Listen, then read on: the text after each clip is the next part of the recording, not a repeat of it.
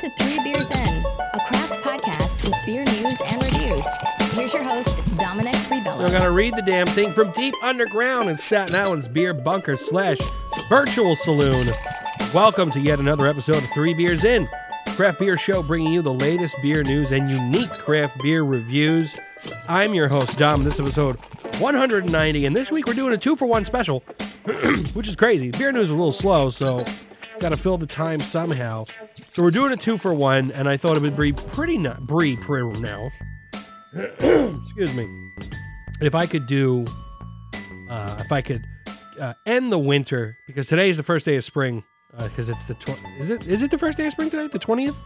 The first day of spring, I think, or I'm close to it.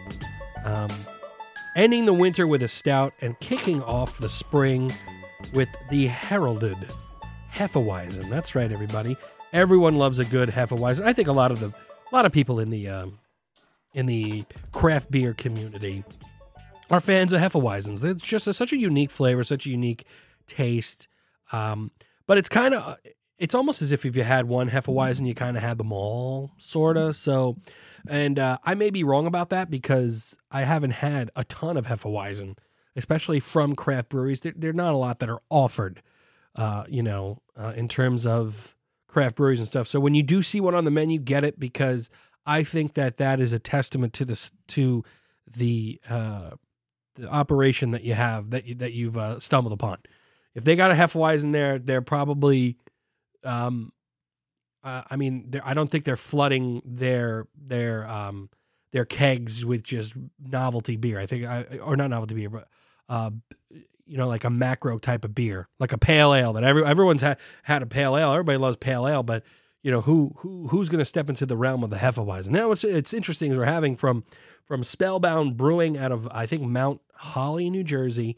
Hefeweizen is the name of the beer, which I think is great because it's so simple. And I'm also going to be reviewing, and I usually don't do this. I usually stay away from the local beers here, but I'm going to be doing the Irish Coffee Stout from Flagship, their very own Irish Coffee Stout. I had it for St. Patrick's Day. I hope everyone had a wonderful St. Patrick's Day. I'm not going to get too much into the Irish Coffee Stout right now, but because I'm going to be reviewing it later, it kind of just popped up that way. I wasn't planning on doing that, but at the last second, I was like, hey, let me do it. But we'll talk about it. But what I'm currently having right now is the Killsborough Pilsner, and it just lights out delicious. I mean, it's got all the makings of a perfect German Pilsner. It's just right here in this glass. Finishes maltier than the German powerhouses that I'm used to, but that's not a knock on the beer at all. I don't want to sound pretentious. I don't want to sound pretentious because of this right here, right? So I was looking at Hefeweizen, right? And I call it Hefeweizen. I was like, how is it actually pronounced in German? Because I'm pretty sure I'm doing it wrong. And this is what we get. Hold on. Let me make sure I get the volume on here. Hold on a second here. Where's the... Hefeweizen. Hefeweizen. Hefeweizen. Hefeweizen. Hefeweizen. I'm not going to say that. I think so. I don't think I'm a pretentious person. I mean, I do a craft beer show. It's for craft beer people. So, it's not me trying to say that I know more than anybody. If anything, I don't know much at all. I'm just a fan, right? And I just going through this journey with you guys. But I will not say Hefeweizen. Hefeweizen. I'm not going to go, because I think that comes off as pretentious. And what is the definition of pretentious? This is what I love about the MacBook, by the way. Oh, God. I also found out this is a game changer. And I'm a little upset that there's only like 2 articles this week that I was able to get that were I think good. There's this feature on the MacBook called Reader, where you click this button on the top of the search bar or whatever, and it takes away all the bullshit. Like I haven't gotten an ad yet. I haven't gotten the page disappear or anything like that. It's clean. It's great. I mean, it is the greatest thing that I have found personally. I mean, I'm pretty sure when the first fax machine was shown, they were like, hey, we could get this piece of paper and take the image of it and send it all the way over to there. This is the reaction that happened, right? What I'm doing right now is the reaction. This right here is the first fax reaction. So I'm not going to walk in and say, Hefeweizen. I'm not saying Hefeweizen because that just comes off as pretentious, but speaking about culture and speaking about trying to be pretentious and stuff like that, saying that, this Pilsner finishes a little bit maltier than the powerhouses, then I sound like a little bit of a dick. But I mean, I'm used to drinking these beers. I'm used to drinking Bitburgers and Kronbachers and Polliners and Hofbraus and what else we got here on my laptop case here? Warsteiner. I mean, those are the big ones. I'm used to it, you know? So it's actually a testament to how good this beer is. And I mean, it's hopped with Hallertau, Magnum, Tettnang, Pearl, and Hallertau Blanc. It's a wonderful German pedigree in these cans right here. I love the can that we have here. It's a beautiful, I'm going to grab one right here. They always got really good cans. And this one is just so, it's the beauty is the simplicity. It's got a crown. It's a green can with gold lettering. It's got a crown in the middle. It says Kilsner on it with a hop flower at the bottom. And like this really nice hop vine drawing inside of this crest. I really enjoy Hillsborough and the stuff that they come out with. I really and truly do. So, you know, get yourself some, if you can find it, you know, you just will not be disappointed. Flagship also just released Birra Locale, or I don't even know if I'm saying that right. Here comes the more pretension. Hold on a second here. Because it's Italian, right? You want to be able to sound like you're doing the right thing here. So if I type in Birra Locale like that, Italian. Okay, here we go. Birra Locale. Oh, shit. Okay, hold on. I don't know if I can roll that R. Hold on. Birra Locale. Birra Locale. Birra Locale. Birra. I can't do it quickly. Birra. I'm just gonna call. It says local beer in and English. So Birra Locale. Jesus Christ. It's an Italian style Pilsner, and it's available in the tap room right now and also online.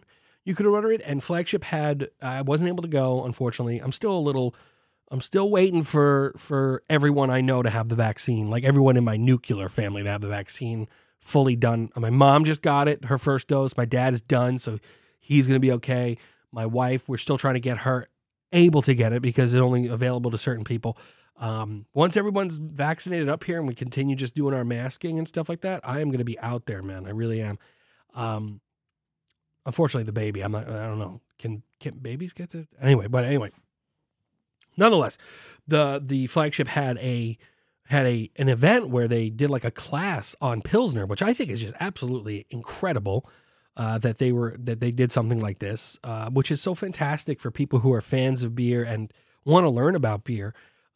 They had a whole swath of different Pilsners and their Pilsner, and they did a whole class on the Italian style Pilsner. And if you want to, and you're interested, you could go into the search of 3beersin.com and go back to when we had Tom LaSalvia on. We did a special on Italian beers, and he's fluent in Italian, and he gave us a wonderful lowdown description, almost our own class of, I'm not trying to compete here, but he told us all about the Italian style and how it came to be and stuff like that. So if you want to, and you missed out on this Flagship event, you could hear it on 3 Beers.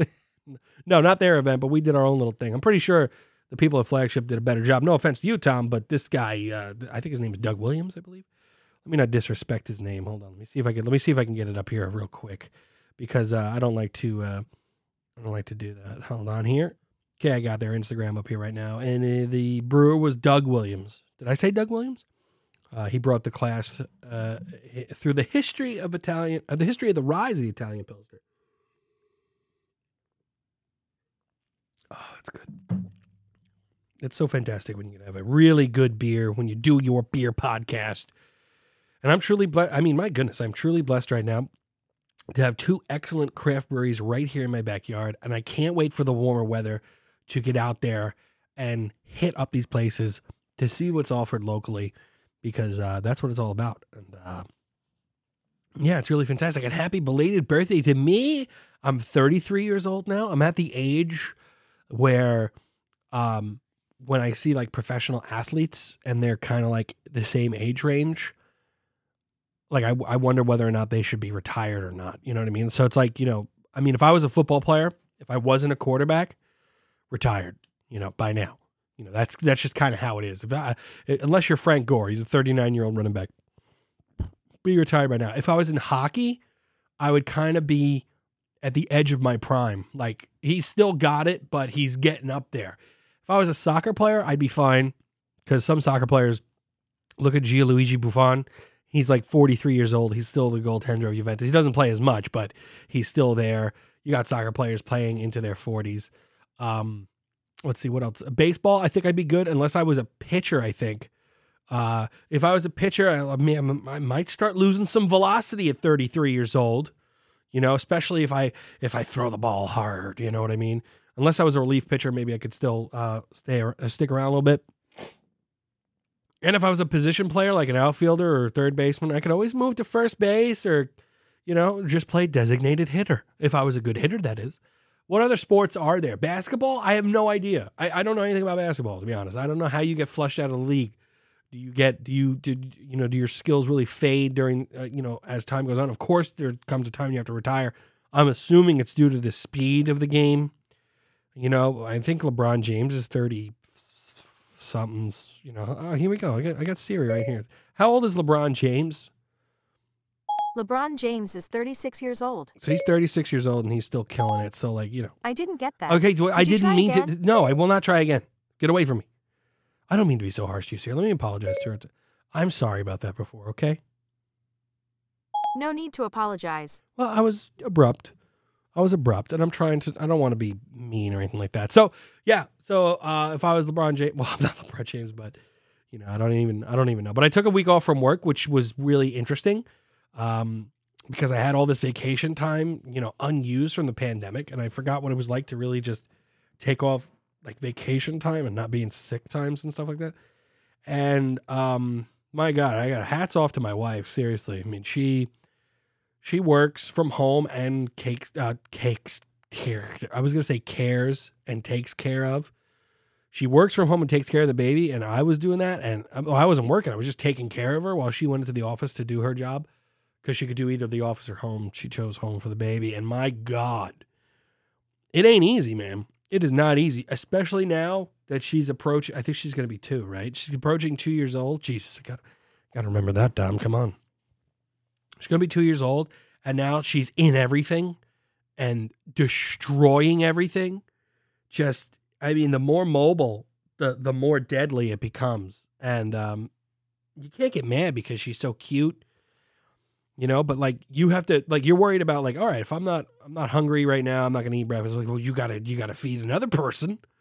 Not saying that I don't know I got to feed my baby. I know that. Okay. Let's not have ACS called on me, though I would love to get canceled. Like I said, it would bring me great publicity and stuff like that, but not for this, not for child abuse or neglect. No, I'm paying close attention, but you know, it's like, you know, it's a whole, you have to keep a human being alive, and you just want to relax on your vacation, man. Let me not complain. It's been really wonderful. And again, hats off to her. I can't believe it. The strength of a woman to be able to do something like that. I don't think I'd be able to work, like focus on work and focus on a baby at the same time. So that's really, really insane. You know, so, excuse me.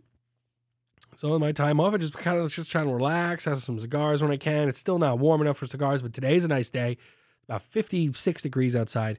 In the sunlight, it feels like 61 degrees. And instead of being outside having a cigar, I'm here with you guys talking about none other than beer and sumo. Oh. Yes. Yeah, I don't want to take up too much time with the sumo. I do think that maybe it could come off pretentious that I watch sumo wrestling. Well, I think I'm cool because I watch sumo wrestling. But sumo's in full swing, and you know that this is my show, and I'm going to talk about sumo wrestling real quick. So, being on the vacation, it's been nice to watch the replays every morning. Currently, there are 2 Yokozunas. It's Hakuho and Kakuru, and both of them have been injured and out for quite some time. Like, for example, Hakuho has not participated in a tournament since last March, okay, which is, that's an absurd amount of time. And Kakuru even more before that, so... You know, here in the sumo community, we call it Nokozunas, the tournament of Nokozuna when there's no Yokozuna. And luckily, we got to see a glimpse of the Yokozuna Hakuho returning this basho, but then quickly making an exit. I mean, so dominant in the 3 matches we got to see him in. I think it was 3 matches or 2 or 3 matches. I mean, the guy is the best sumo wrestler ever. He really is. I mean, he's won, I think, 45 championships, and the next closest one was the guy who won 31. And then after that, like, the last closest was like 27. I mean, the guy just wins. And unfortunately, he tore up his knee really bad, and he's going to need knee surgery. And he announced that the recovery time and such, being as what it is, he will return in July, Basho, and it will be his last. So this is going to be a big, a rift in the sumo community that Hakuho, the living legend that is Hakuho, hanging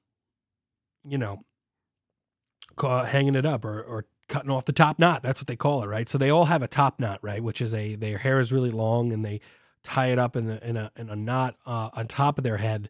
And there's they put fans in it. They design it all differently with these crazy pomades. It's like a part of the ceremony. And then when they retire, which is kind of cool for the retirement ceremony, it's almost like a "this is your life" type vibe, but everyone cuts some of the hair of the top knot off. And once the top knot's gone, you can no longer be a sumo. You can't be a sumo wrestler unless you could get a top knot on the top of your head. So, I'm running out of hair. And I've been contemplating going over to Japan. I'd be pretty big in Japan, So, an end of an era, the Hakuho era. Hopefully Kakeru will retire soon too, because he just doesn't participate, and he wasn't anywhere near as dominant, at least from what I've seen, as Hakuho. And now we don't know where to go from here. I mean, or do we know where to go from here? What are we going to do? We're going to go to the hop of the week. That's what we're going to do. And this week, the hop that is being featured is called Cobb. Cobb, also known as Cobb's Golding, is a product of Canterbury Whitebine, introduced in 1881 by Mr. John Cobb, not to be confused with Bob Cobb, the inventor of the Cobb salad. It is among the varieties known as, quote, Goldings, a high-yielding aroma hop. It bears a classic English flavor and is lightly hoppy. In the past, it was in demand for copper and dry hopping in traditional English ales, though its production has been curtailed now due to susceptibility to wilt and mildew. It is known for its exquisite and delicate aroma. Cobb's Golding aroma hop, ladies and gentlemen, coming in at a 4.4%, anywhere from a 4.4% to a 6.7% alpha acid composition, and we use that to determine the bitterness of the hop. That's what we do. All right. That's it for the hop news. I'm going to take a quick pause here because I got to refill my beer. Just give me a second. Hold on. God, give me 1 second here, everybody. That sound means it's time for the beer news, ladies and gentlemen, and there's not a lot. I'm going to come right out and say it right now. There's not a lot of beer news. This actually might be the shortest episode with 3 beers in that has ever happened. I don't think that would be terrible, to give you guys a little bit of a break, but I'm going to link this right this instant. I'm not going to do it right this instant, but you could check my Facebook and Twitter for a link to a documentary called Brewmance, where it looks like they follow the opening of 2 craft breweries from scratch. One being a family venture, I think clothed in Christianity, I don't even know. And the other being the trombone player of the ska band, Real Big Fish. So look, don't cheat and look ahead and see if they sank or swam when they talk about the names of these breweries, please. Okay, so we can talk about this documentary together, and I'm excited for when it releases, and I will keep everyone. I'm trying to fix my leg here. I'm going to keep everyone up to date as to when and where you can catch it.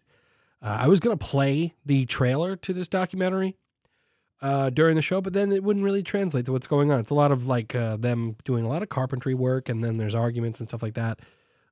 It looks like it could be really good. There's a lot of heavy hitters in there. You see the guy, Sam Cagaloni. I don't know. I can't speak Italian. We did that with the translation thing, and I'm not pretentious. That's the word of the day, pretentious. Do I even say that word pretentiously? Pretentious. It's got him in it. It's got the guy from Sam Adams. You know that guy. He's like, I want everyone. That's not even his accent. He's like, I want everyone to have Samuel Adams's. God, this is terrible. I can't even. What am I even doing here? It's got the guy from Bell's. I mean, and I think what's really interesting and cool about the way this trailer kind of seemed, it kind of shows the struggles of these, not the struggles, but I think it shows the struggles of opening up a craft brewery. And it shows that, you know, when you got guys that work their asses off and then they do end up selling out, you know, I mean, it's so sad to say. It's like, you want to not hate them for it, but you want to shake your fist at them for it. But at the same time, when you get to see how hard it is and how hard they have to work, you're like, I can't blame you, man. You know what? You worked hard. You earned it. You earned it. You know what I mean?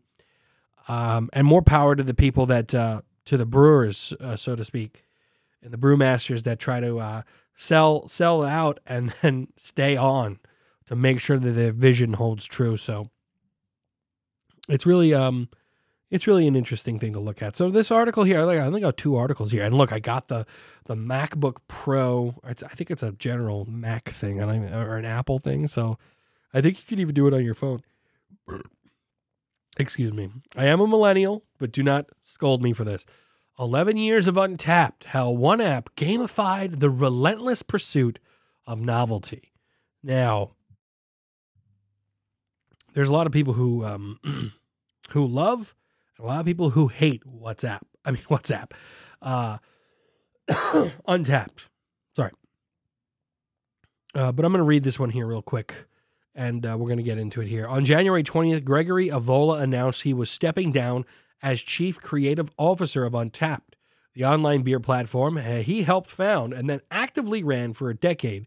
This, Avola writes, is driven by a lifestyle change, and he will remain at Untapped's parent company, Next Glass, as executive advisor. I think we talked about this a couple of weeks ago, that this company was taking over a whole bunch of stuff in the beer on demand type sphere. As when software developer NextGlass it purchased Untapped in 2016 and then joined with newer purchase Beer Advocate in 2020. This update is stirring up conversation and reflection on Untapped's impact on beer culture. Such reflection yields a mixed bag. In the 11 years since its launch, Untapped has facilitated a wider reaching community in beer. It's helped users find beer that they otherwise wouldn't, and therefore has helped breweries reach new customers. Some, however, feel that Untapped has fueled, quote, ticker culture, and that its rating system is a breeding ground for biased, baseless ratings that only favor hyped beers and often hurt breweries. Now, I'm not going to lie. I did put the 3 beers in pale ale on there, and I gave it like a 5. So there was bias there. So this is my mea culpa about that. So I'm sorry, but it is what it is, and I'm not going to back down from my rating. It was pretty darn good, okay? Excuse me. Beer's relationship with Untapped might be complicated, but Untapped's role has proven undeniably significant. It's the Foursquare of beer. Avola created Untapped with Tim Mather in 2010. Perhaps surprisingly, he wasn't all that into beer when he started working on the app. Quote, my main interest was in communities and building social platforms to connect people in different ways, he tells me in a recent call. I'm going to, hold on, let me, who's the author here? Hold on. Vinepair.com, and the words are by Courtney Eisman. Okay? So that's who was on the call. It wasn't me. Avola and Mather used Foursquare as a model, which the press ran with, but Avola, as Avola puts it, with more focus on what those check-ins do. Quote, no one cares if you're checking in at a grocery store, he says, but people checking in at bars, saying what they're drinking, it starts connecting people across the globe. Avola wanted to take the inherent social aspect of craft beer and grow it online. At the time, there were only Beer Advocate and Rate Beer, both representing an older generation in beer.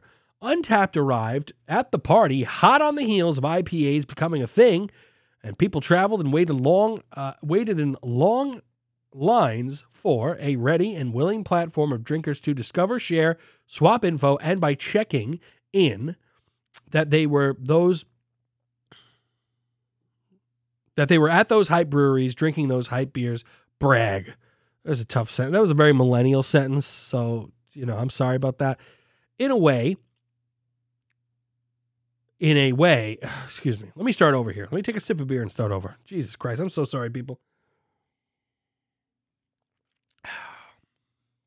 In a way, and as was Avola's intention, Untappd became a wide-scale virtual tasting room where beer geeks could talk shop, but coming from different cities and even countries, instead of different bar stools, they could introduce each other to new brews.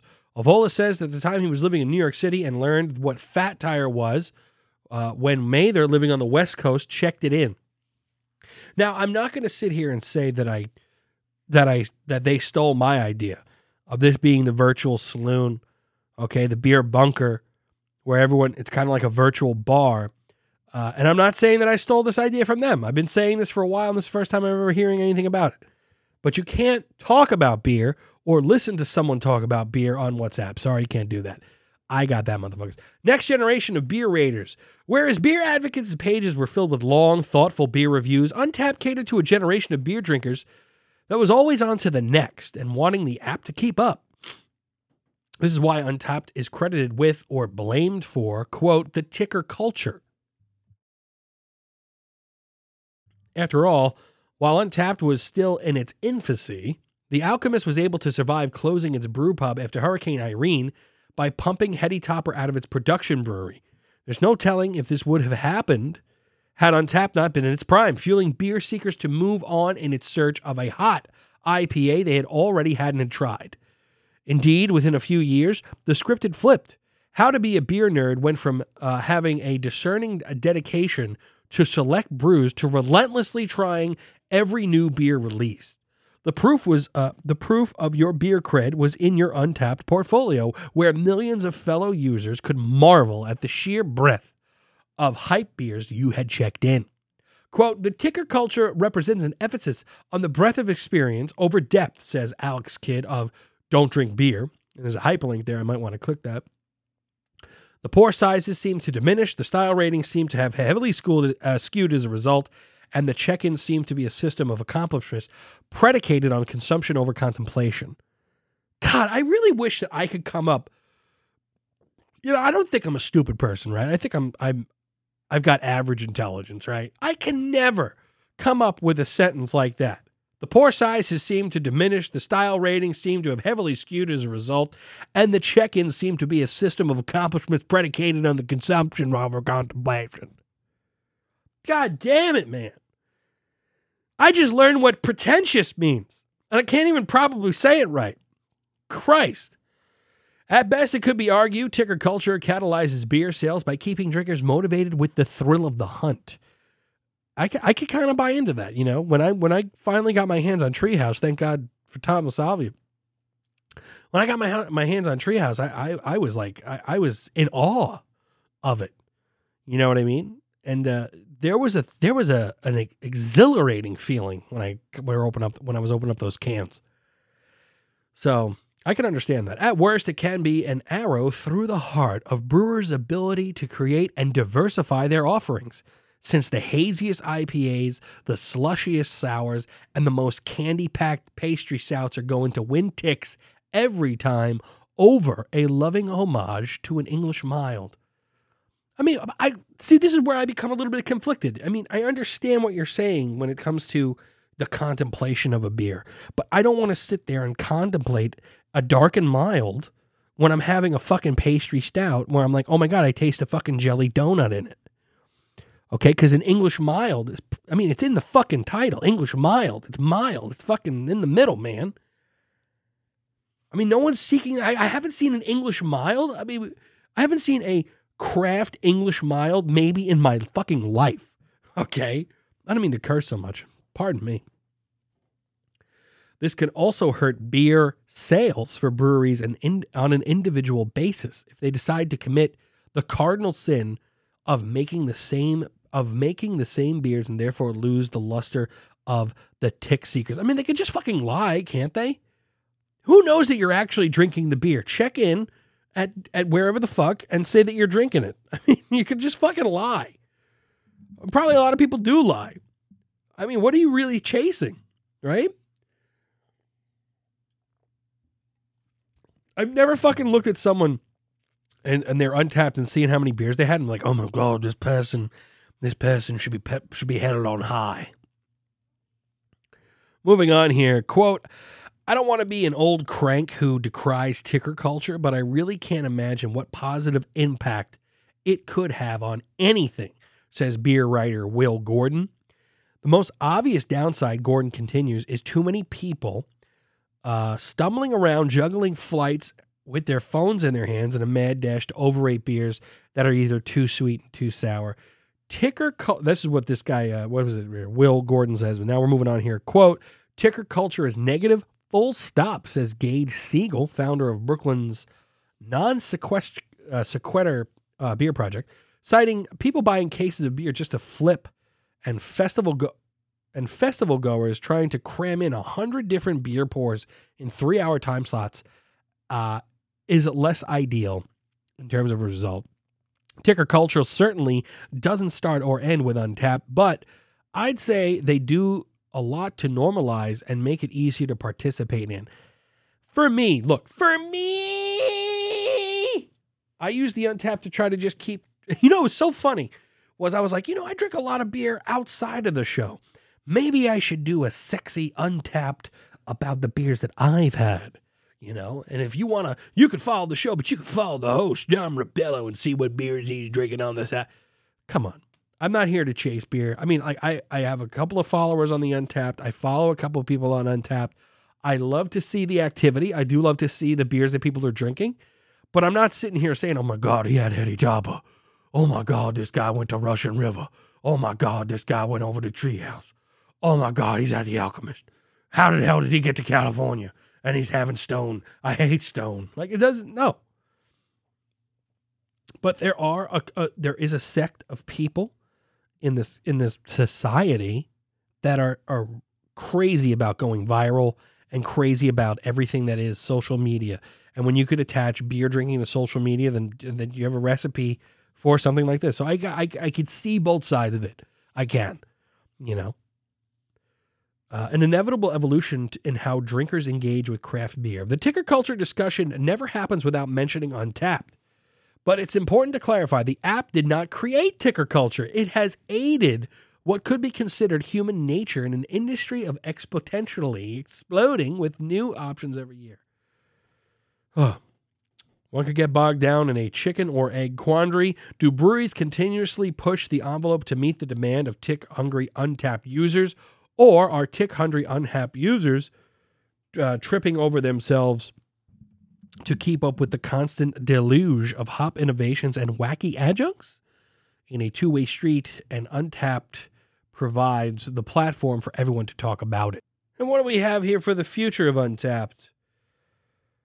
What do we have here for the future? I lost my place here. All that remains to see is how Untapped continues to evolve, especially in this new, increasingly online chapter, and how beer culture will evolve alongside it. One safe bet is on Untapped increasing its attention to international markets. In 2020, the app saw growth in European cities where it saw declines in the U.S. In December, NextGlass also acquired digital beer magazine and event producer Hop Culture.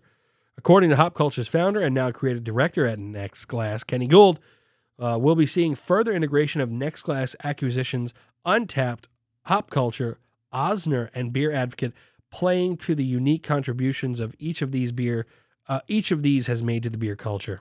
They write, I think we'll continue to see the development of digital craft beer online, Gould says, with more content, sales, and connections happening online. Yes, I do. And if you want, NextGlass, if you want to reach out to me, because I'm online, people are listening to me, I will be more than happy to give you my insight and be on your payroll to talk about whatever the fuck you want me to talk about. Imagine it. I give all these breweries shit that sell out and then I sell out. Everyone has a price. This is from Savos.com 2021 DTC Beer Shipping Report.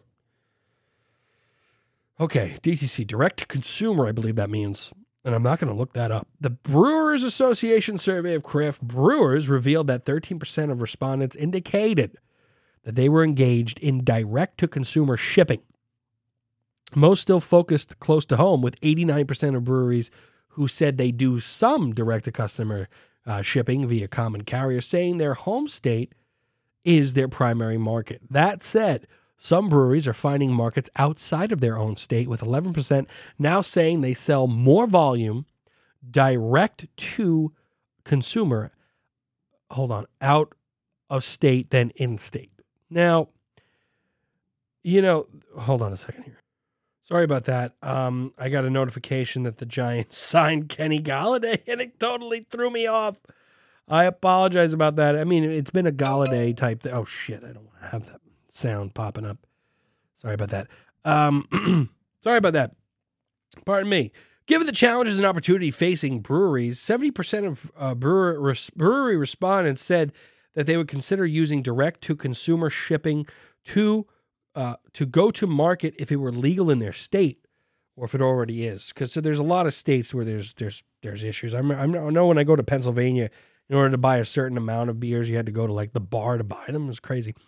The direct-to-consumer beer shipping report also examines consumer attitudes towards existing beer shipping regulations, finding that an overwhelming majority of regular craft brew drinkers, 84%, say they want to be able to legally purchase beer via direct-to-consumer shipping to their home, a practice currently sanctioned by only 13 U.S. states.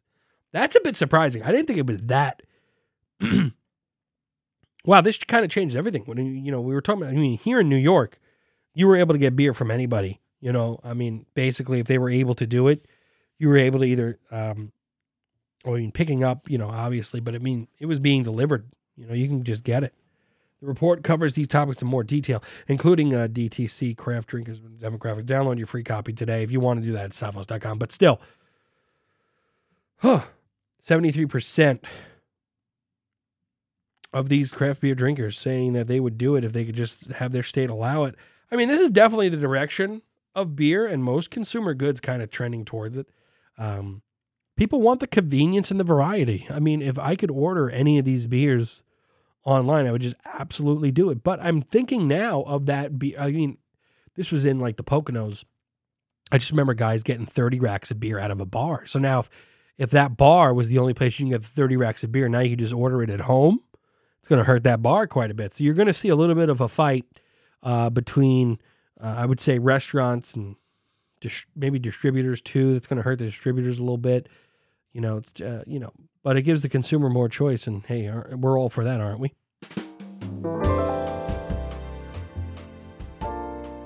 Beer review, ladies and gentlemen. And as I said before, we got 2 to do. 2! So naturally, I did the first one already. And I'm going to be doing the second one right here in front of everybody. Isn't that crazy? First thing we did here was the Spellbound Brewing Hefeweizen. And that's for the springtime. So that was really exciting to do. The look of it was a straw pale yellow with a faint haziness to it. 3 fingers of a very fluffy white head. Very, very Hefeweizen looking. Very exciting. The smell was a bit strange. I wasn't getting any banana or clove in the aroma, which was a little bit surprising because that is kind of like the staples of a Hefeweizen. It had a citrusy aroma to it, and I was getting a little bit of a grainy smell as well as I was running through the motions of the Hefeweizen. Also, by the way, you want to talk about pretentious? They have a whole bunch of German in here. Guten Tag. Bierlut hier ist unsere Ausfund so ein international deutsche Bier. Really? They put a whole bunch of German on the can, right? That's a bit bold, right?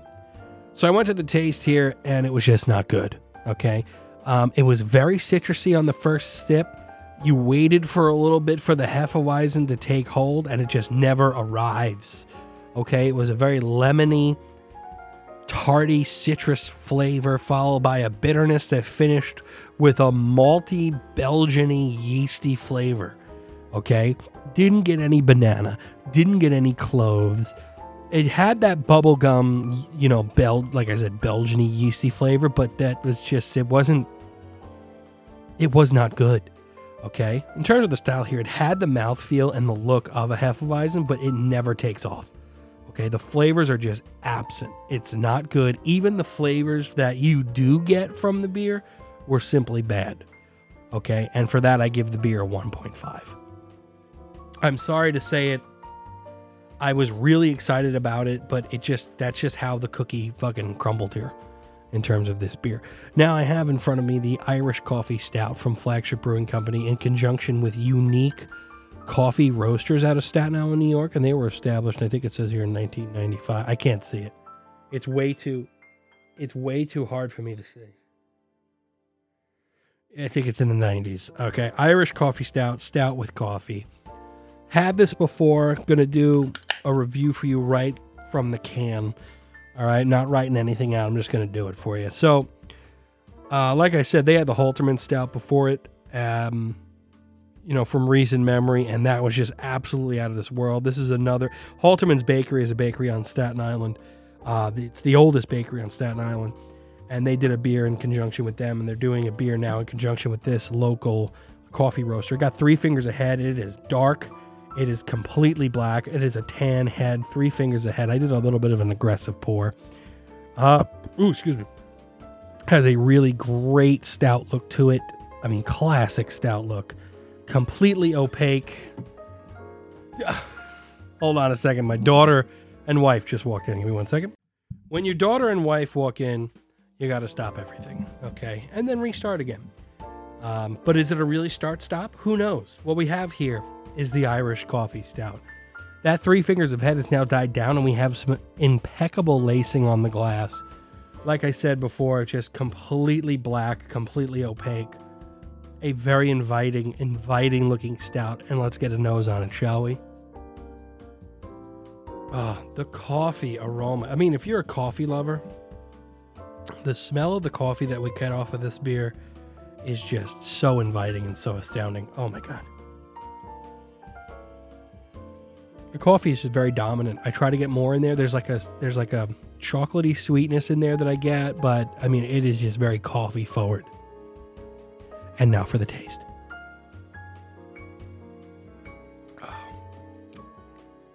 Oh my God. It's like there's a very strong chocolate, coffee, dry, like roasted malty flavor there. Great earthy dry finish. It is so fucking good.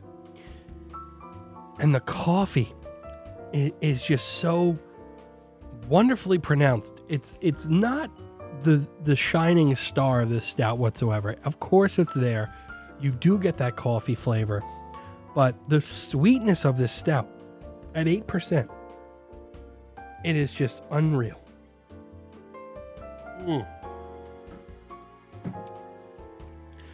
Very rich, very thick mouthfeel. The carbonation is medium. The lacing is really nice. This was a very fantastic beer to have. Just laid back, taking it easy on St. Paddy's Day. I only had 2 of them that day. Saved the other 2 for today. And I'm glad that I did. I will say this, and this is a part of, I think, keeping it local. I want to find where Unique Coffee Roasters is and get a cup of coffee from there, to be honest with you. I mean, it is just great. I always get Dunkin' or Starbucks. If I can get out to this place and have some of their coffee, it'd be really great. But now, this is an official review from 3 Beers In. So when we're talking about the style here, I mean, the mouthfeel is just so smooth and delicate. For me, I give this, under the seasonal, I'm going to give this a 9.1. And being that it is in the seasonal guest tap, oh, it doesn't beat Paracosm. Darn. Oh, but no, excuse me. In the stout category, we have ourselves a beer on the Mount Rushmore.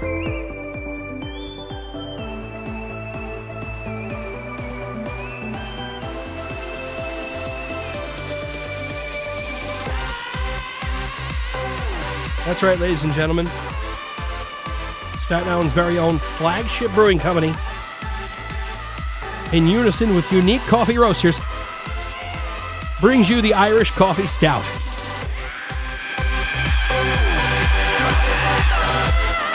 A fantastic stout that has made it to our Mount Rushmore.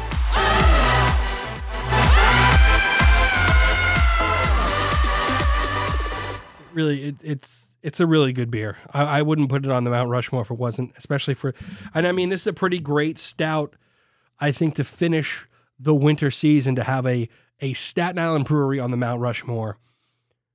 Unbelievable. Oh, here it says on the side here, 2 Staten Island small businesses united in the quest to make unforgettable beverages.